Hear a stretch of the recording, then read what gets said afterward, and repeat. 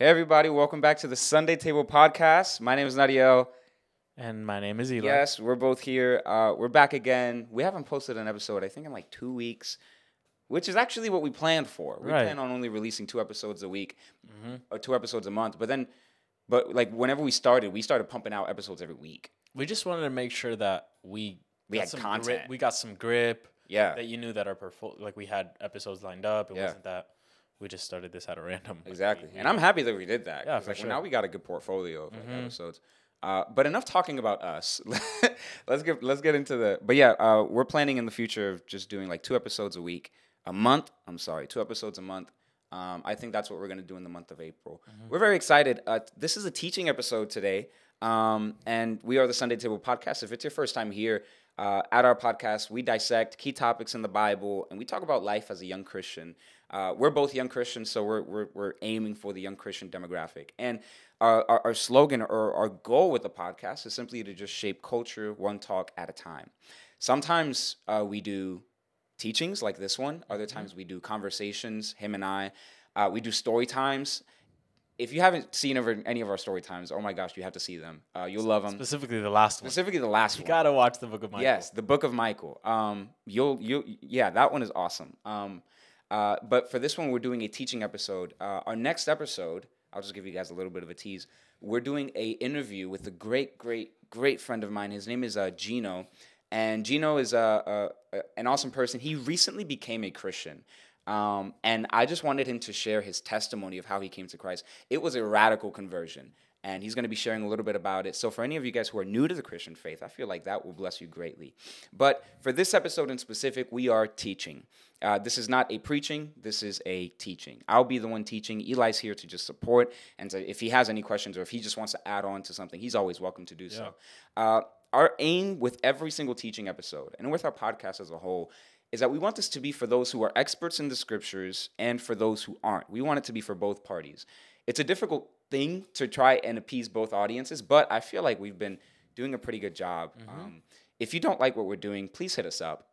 Not saying that we'll change, but we'll consider what you say. Right. Another thing that we want to do is that we want this to be a podcast that's potent enough for those who know the Bible to glean from, yet we want to make it clear and accessible enough for those who've never even opened it.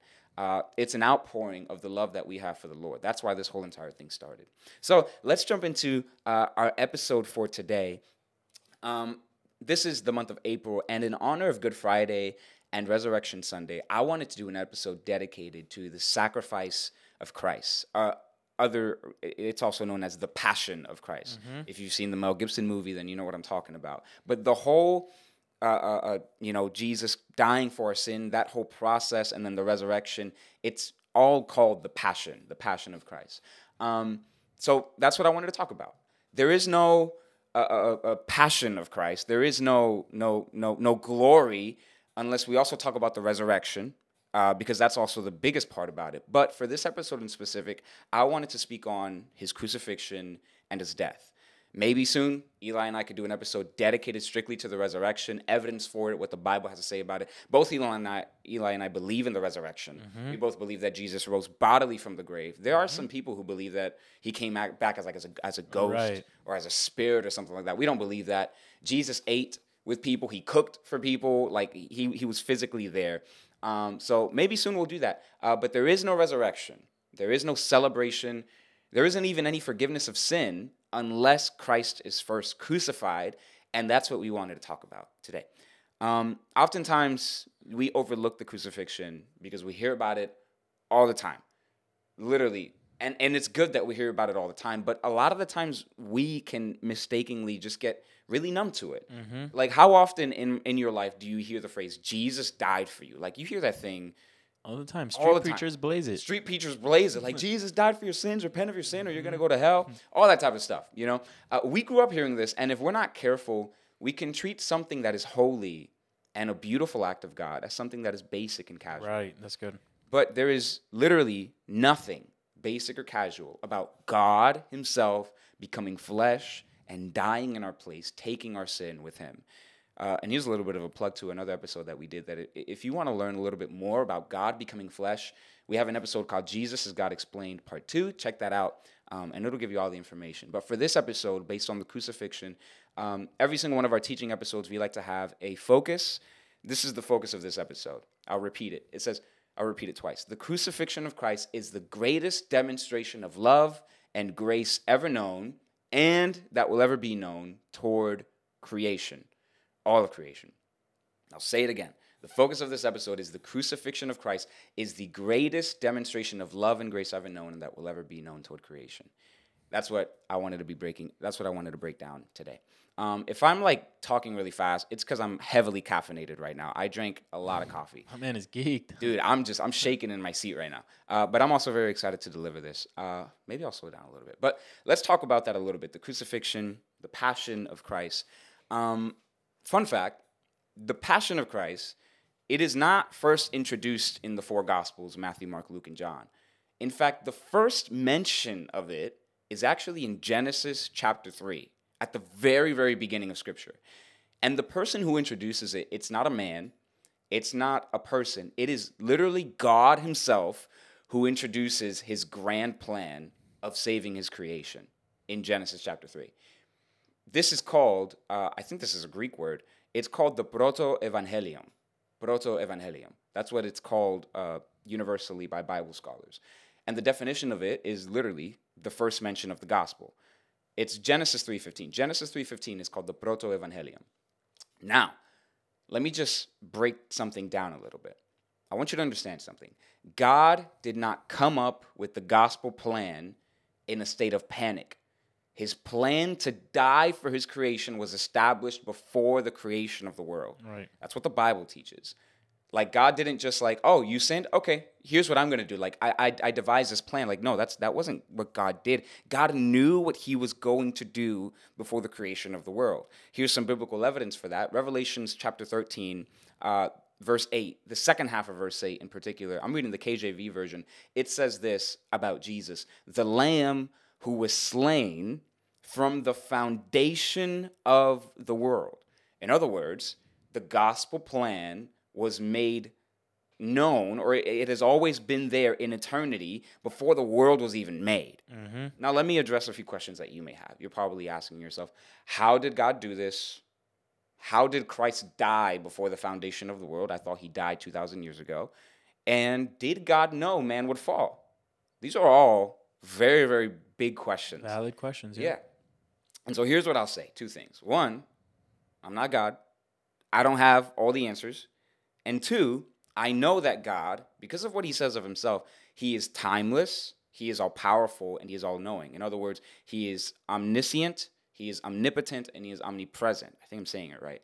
And we, as humans, we aren't. We aren't that. So I'll try and give an explanation to these three questions of how did God do this, how did Christ die before the foundation of the world, and did God know man would fall right now? And I feel like the best way to give an explanation is whenever we consider God's omniscience and his omnipotence and him granting us free will. Now, omniscience means that God is all-knowing, and omnipotence means that he is all-powerful. And then we also have the element of free will here as well. This actually is awesome that we're doing this because this past, I think it was Tuesday, we had lunch with our pastor, and we talked about this a little bit. Mm-hmm. And I remember I asked him questions about it, and whenever he answered, I was like, okay, good. Now I know that what I'm about to say right now is solid, it's okay. So let me break that down a little bit. That concept of free will and God's sovereignty. Here's what many scholars believe. Now this may be a little bit of a hot take for you if you've never heard of it. Many scholars believe, and maybe I personally believe this as well. I didn't want to disclose that, but I will. God is not always the one who causes things to happen, but this does not mean that he doesn't know things will happen. Odd thing. For example, God did not make me or you drink coffee this morning. You decided to drink coffee this morning. Now, there are some people who say that, it was in God's will for you to drink coffee this morning. It was in God's will for you in a minute to check your phone right now. there are some people who say that. I don't know if that's actually the case. I don't know. I feel like that's called hyper-Calvinism. I'm not sure. I may be completely wrong in that. I am intentionally, in this season of my life, trying to stray away from the Calvinism entire debate because I just feel as if I just can't give my mental power to it just yet because I don't know. I'm not going to give an opinion. But this concept right here, it's broken down like this. Nothing happens outside of God's knowledge. Or, some say, permission. Nothing happens outside of God's knowledge. God knows everything that will happen and that has happened. I'll repeat the first thing I said again. God is not always the one who causes things to happen, but this doesn't mean that he doesn't know things will happen. There's a theologian who can explain it a lot better than I can. His name is Millard J. Erickson. He says this, note that God's role is to decide that certain things will take place in our lives, not to lay down commands to act in a certain way. The plan of God does not force us to act in a particular way, but it renders it certain that we will freely act in those ways. Thus, while the plan of God relates primarily to what God does, human actions are also included. Mm-hmm. I want you to know, and Eli can also testify to this concept of how does God do all this? I intentionally think God meant for it so that we wouldn't fully grasp it. Mm-hmm. I mean, it's a difficult thing to try and explain how God operates and how he thinks. In fact, I love this about God. He literally gives us a forewarning in the book of Isaiah where he literally says, my thoughts are higher than your thoughts and my ways are higher than your ways. In other words, I am going to do things that you're not going to understand and things are going to happen. Just trust in me. Like, you're not going to know everything. But God, I believe this about Scripture, and I believe this about just life in general. God tells us everything that we need to know. It doesn't mean that he tells us everything that we want to know. Mm-hmm. He tells us what we need to know. We know everything that we need to know through the Scripture. But questions like, how does God operate? How did God do this? How did God do that? Did God allow, for example, Hitler to rise up into power and to do all those nasty things? I feel as if those are things that we will never personally know because his thoughts are higher than our thoughts. In other words, he's greater than us. There is no, if God were not greater than us, if I were able to comprehend God in my 5-pound brain, would he really be God? Right. I am so happy that he's God and I'm not. That's the cap of human knowledge. Yes, we're finite. God. We're finite human beings. We just can't put God in our brains. Thank God for that. If I could fully explain God, which is what a lot of religions do, a lot of religions think that they have the whole grasp on God. That's dangerous. I don't want to serve your God if you know everything about him. I love the fact that our God is smarter than us. He does things that we may not understand, but he lets us know, I love this. He lets us know that he does everything for good. Mm-hmm. So even though we don't know why things happen, we ultimately know that it's for good because God is good. So we are free-willed beings. So, in other words, God knew Adam and Eve would fall out of their own personal choice. God did not cause them to sin. They sinned out of their own free will. If you remember in the Genesis story, in the creation story, what did God tell Adam and Eve? He said, take dominion of this earth. You are made in my image. Lead this earth. God has given us as humans authority on earth to be like God here on earth. So that means that we need to have free will. We need to have the ability to choose and to move and operate through wisdom. And ultimately, Adam and Eve and the rest of humanity as a whole, we failed. I think that's the greatest expression of love. Yeah. Is the fact that we get that's to literally choose. it. That's literally it. And then I here's an unknown quote. I don't know who said it, but I learned it. It says, God has given us the ability to choose, but he's never given us the right to choose evil. In other words, God is not forcing you to do this bad thing right now. We have the choice. I know that there is this apologist. His name is Frank Turek. I love him so much. I don't know if you've heard of him, Frank Turek. Of course I do. He shares that, I don't even know if he originated with this, but he says it a lot. He says that if we were forced to love God, then it wouldn't be love. Like, I cannot force somebody to choose me. I cannot force somebody to love me. Like, that's not love. That is, in a way, it's like slavery. It's like you have to do this right now for me. But the fact that God gives us the ability to choose shows us that he wants us to love him. He didn't make us robots. We are free-willed beings. And so think about that. Think about the fact that God has given you and I the responsibility to choose.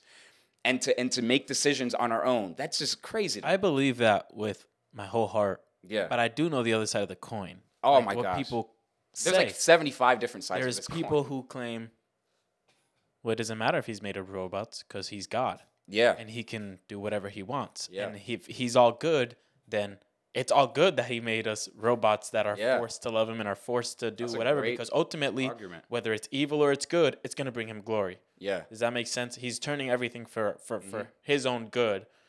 And so why does it matter that? Exactly. I'm a free will type of dude. I believe that the plan to offer free will opens doors for us to experience God's love in a way that we wouldn't have otherwise. And where comes free will comes the need for salvation, because enters sin. And that's a good news. That leads to crucifixion. Yes, because the good news, the gospel, what it means, it's good news. It's a proclamation of good news. Mm-hmm. The good news is that God had already planned our redemption. He knew we would fall, but he loved us so much that he already planned, I'm going to save them. This is literally a demonstration of God's immense, beautiful, and great care for us. Anything you want to say, Eli, before we take a quick break? No. Oh, okay. We're good. Nah. All right, guys, we'll see you in a second.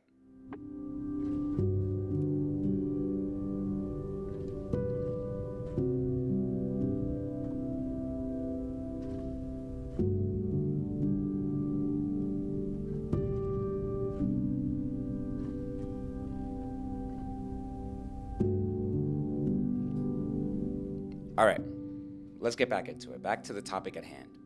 So we were talking about the proto-evangelium, which is Genesis 3:15, and let's break that down. It's in the creation story, and I'm going to read from the NKJV version. Here's what that verse says. This verse that we're going to read is the first mention of the gospel ever. And it says this, "And I will put enmity between you and the woman, and between your seed and her seed." Now, that word seed, her seed, is actually capitalized. The S is capitalized. And then the seed now becomes a person because it says, "He shall bruise your head, and you shall bruise his heel." Let's break that down a little bit. What is happening here? God is speaking to Satan, the serpent in this case, and he's pronouncing this curse over him. And the curse is that there will be enmity, which means that there's going to be hostility between the two. Who are the two? Satan and Eve. There's going to be war between them and between their offspring, Satan's seed and Eve's seed. Satan's seed, what is that? Some believe that it is the unredeemed, sinful humanity. They believe that it is Satan's kingdom of darkness. That's what Satan's seed is. Eve's seed, now the S is capitalized here. Satan's seed is not capitalized, but Eve's seed, it's capitalized because it's a person. That seed is Jesus. It's the God-man, and it is his establishment of his kingdom here on earth. If you remember the blessing of Abraham, I think it's in Genesis, the beginning of Genesis chapter 12, where God is making that covenant with Abraham. He's talking about how like the world will be blessed through your seed, not seeds as in many, your seed, and that seed is Jesus, the God-man. So Jesus, the seed of Eve, would run counter to Satan's kingdom. And God talks about that here in Genesis 3:15. The moment humanity falls, Jesus is already mentioned. Now, here's a very, very important question. Was the man Jesus born into sin like the rest of us? No, he was not. How? Because his father was not Abraham. Adam.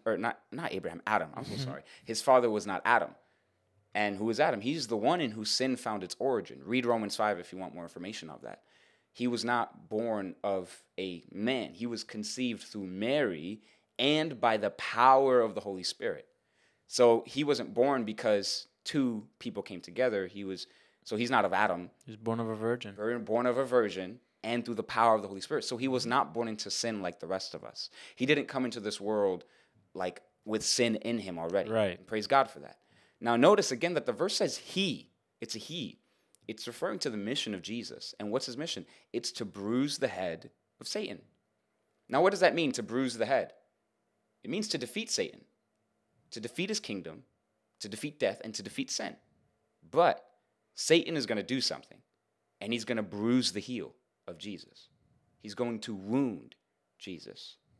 Now, it's not because Jesus just lost the fight. Jesus allowed himself to be wounded for the penalty of sin. Mm-hmm. And I love this about the Bible. Like, how would Jesus be wounded? You don't have to look in the Gospels for that, though the Gospels explain it thoroughly. You can look at Isaiah chapter 53.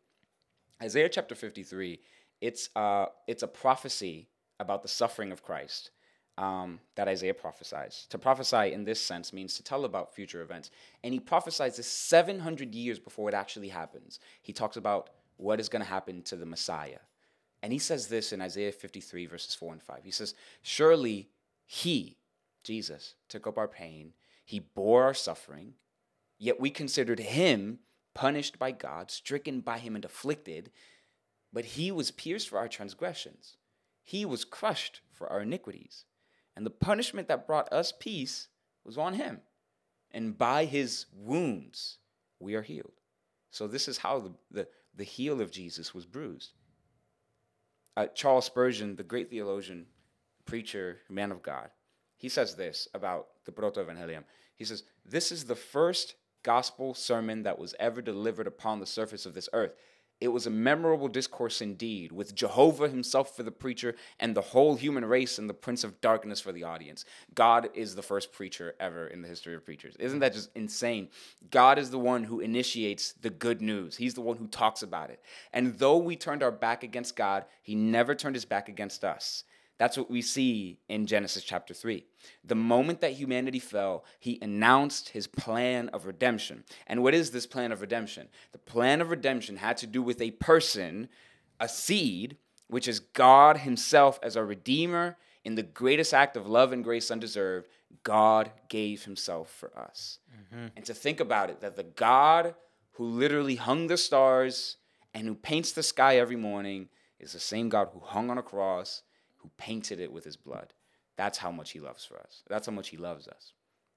And so if you're listening to me, I was planning for this episode on reading through the Gospel of John, the Passion, the Genesis, or John 18 to 21, and just breaking it down and whatnot. But I feel as if I just want to encourage you, knowing what you know now, jump into the Bible for yourself and read about the Passion of Christ. Read John 18 through 21 and read about what God did for us. Read it out loud. Ask the Holy Spirit to reveal to you just how much he loves you. And now I wanted to switch the tempo a little bit, and we're going to be ending in a second. The Bible, so read the Bible. Yes, read John 18 to 21. The Bible is our greatest source of evidence on the crucifixion. Mm-hmm. But the death of Christ is not only found in the Bible.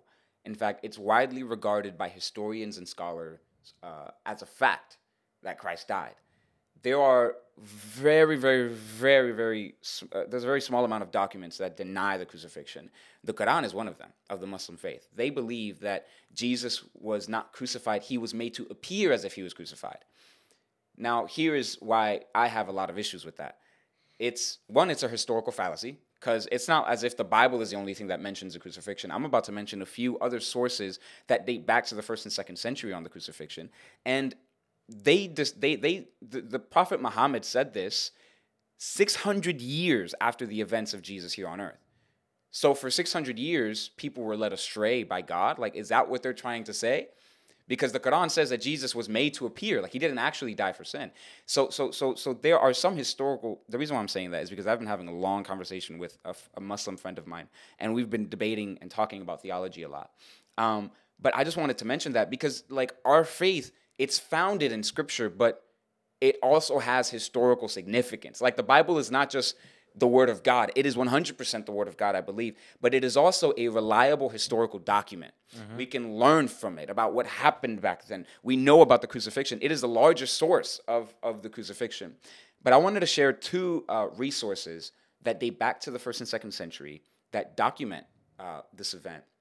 And the first one that I wanted to talk about, he's very, very well known. He's a Jewish historian. His name is Josephus. He was not a Christian, and if I remember correctly, he was born 4 years after Jesus ascended into heaven. So he was alive during the time of the disciples. He was alive, like he was there. He was not a Christian, mind you, but he saw these events unfold. And in fact, he actually wrote on Jewish history in, I think it was a book or like a document called Jewish Antiquities. And Josephus provides the longest secular reference to Jesus in any first century source. This is the longest non-biblical reference to the crucifixion that we have. And he says in his book, Jewish Antiquities, he says this during the time of Jesus. At this time, there was a wise man called Jesus, and his conduct was good. He was known to be virtuous. And many people among the Jews and the other nations became his disciples. So we already see the impact of Jesus was not just known in Scripture. It was known around the world, even by this Jewish historian.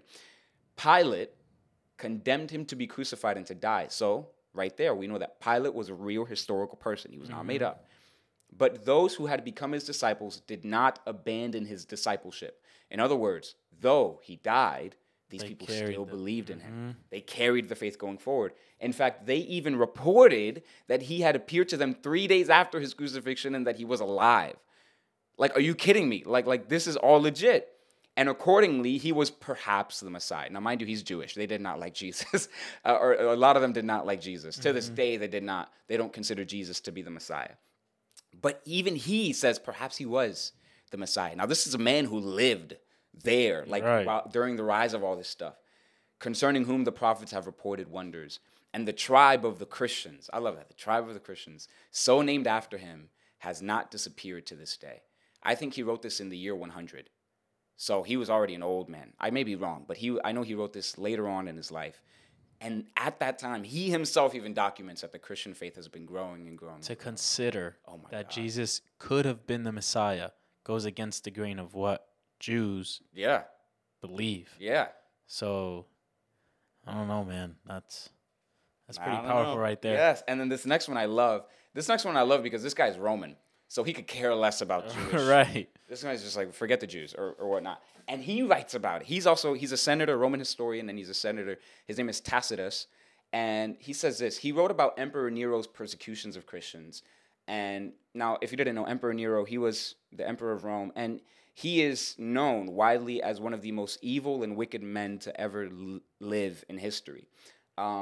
He was absolutely wicked. He changed genders like 4 times, apparently. That's just one of the things that he did. He had a relationship with a child, like a marriage relationship. He just the atrocities that he did to the Christian faith back then, it was absolutely terrible.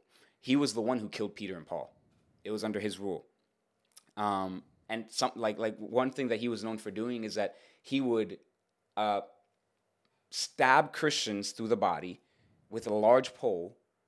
He would hang them on the streets, and then he would light them on fire to be torches for his garden so that he can see his garden. Like, this man was completely wicked and vile and just terrible.